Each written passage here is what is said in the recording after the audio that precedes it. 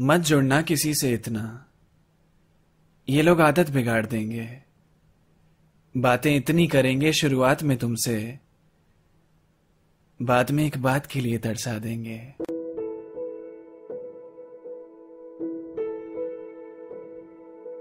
ये अचानक से बात बंद हो जाना सबके साथ होता है क्या, या मेरे साथ ही ऐसी अजीबोगरीब चीज होती है?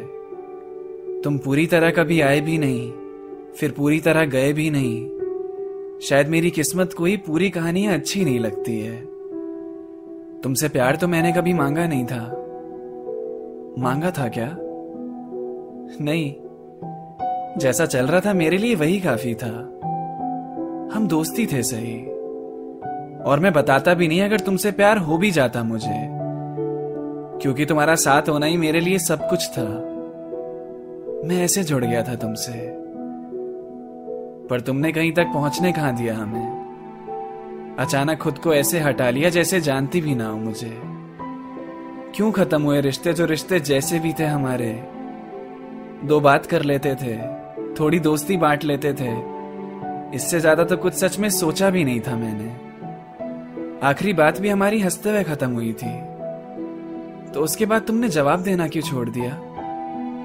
मैं पूरा घुल गया था तुम में, तुम्हारी आदत में ढल चुका था। अभी तो नींद अच्छी आना शुरू हुई थी, उससे पहले ही तुमने ख्वाब तोड़ दिया।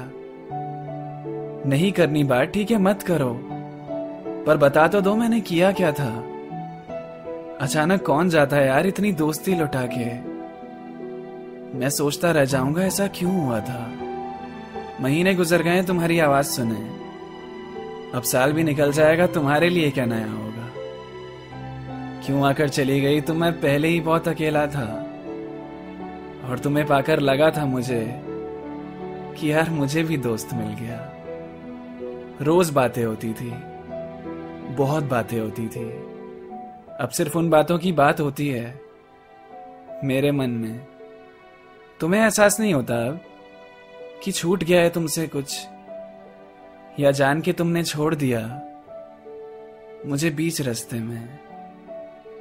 सबको अपना टाइम पास चाहिए, जज्बातों की किसी को कदर नहीं होती। कहने को दोस्त मिल ही जाते हैं, पर दोस्त में दोस्ती इधर नहीं होती। यार मत जुड़ना किसी से इतना, ये लोग आदत बिगाड़ देंगे।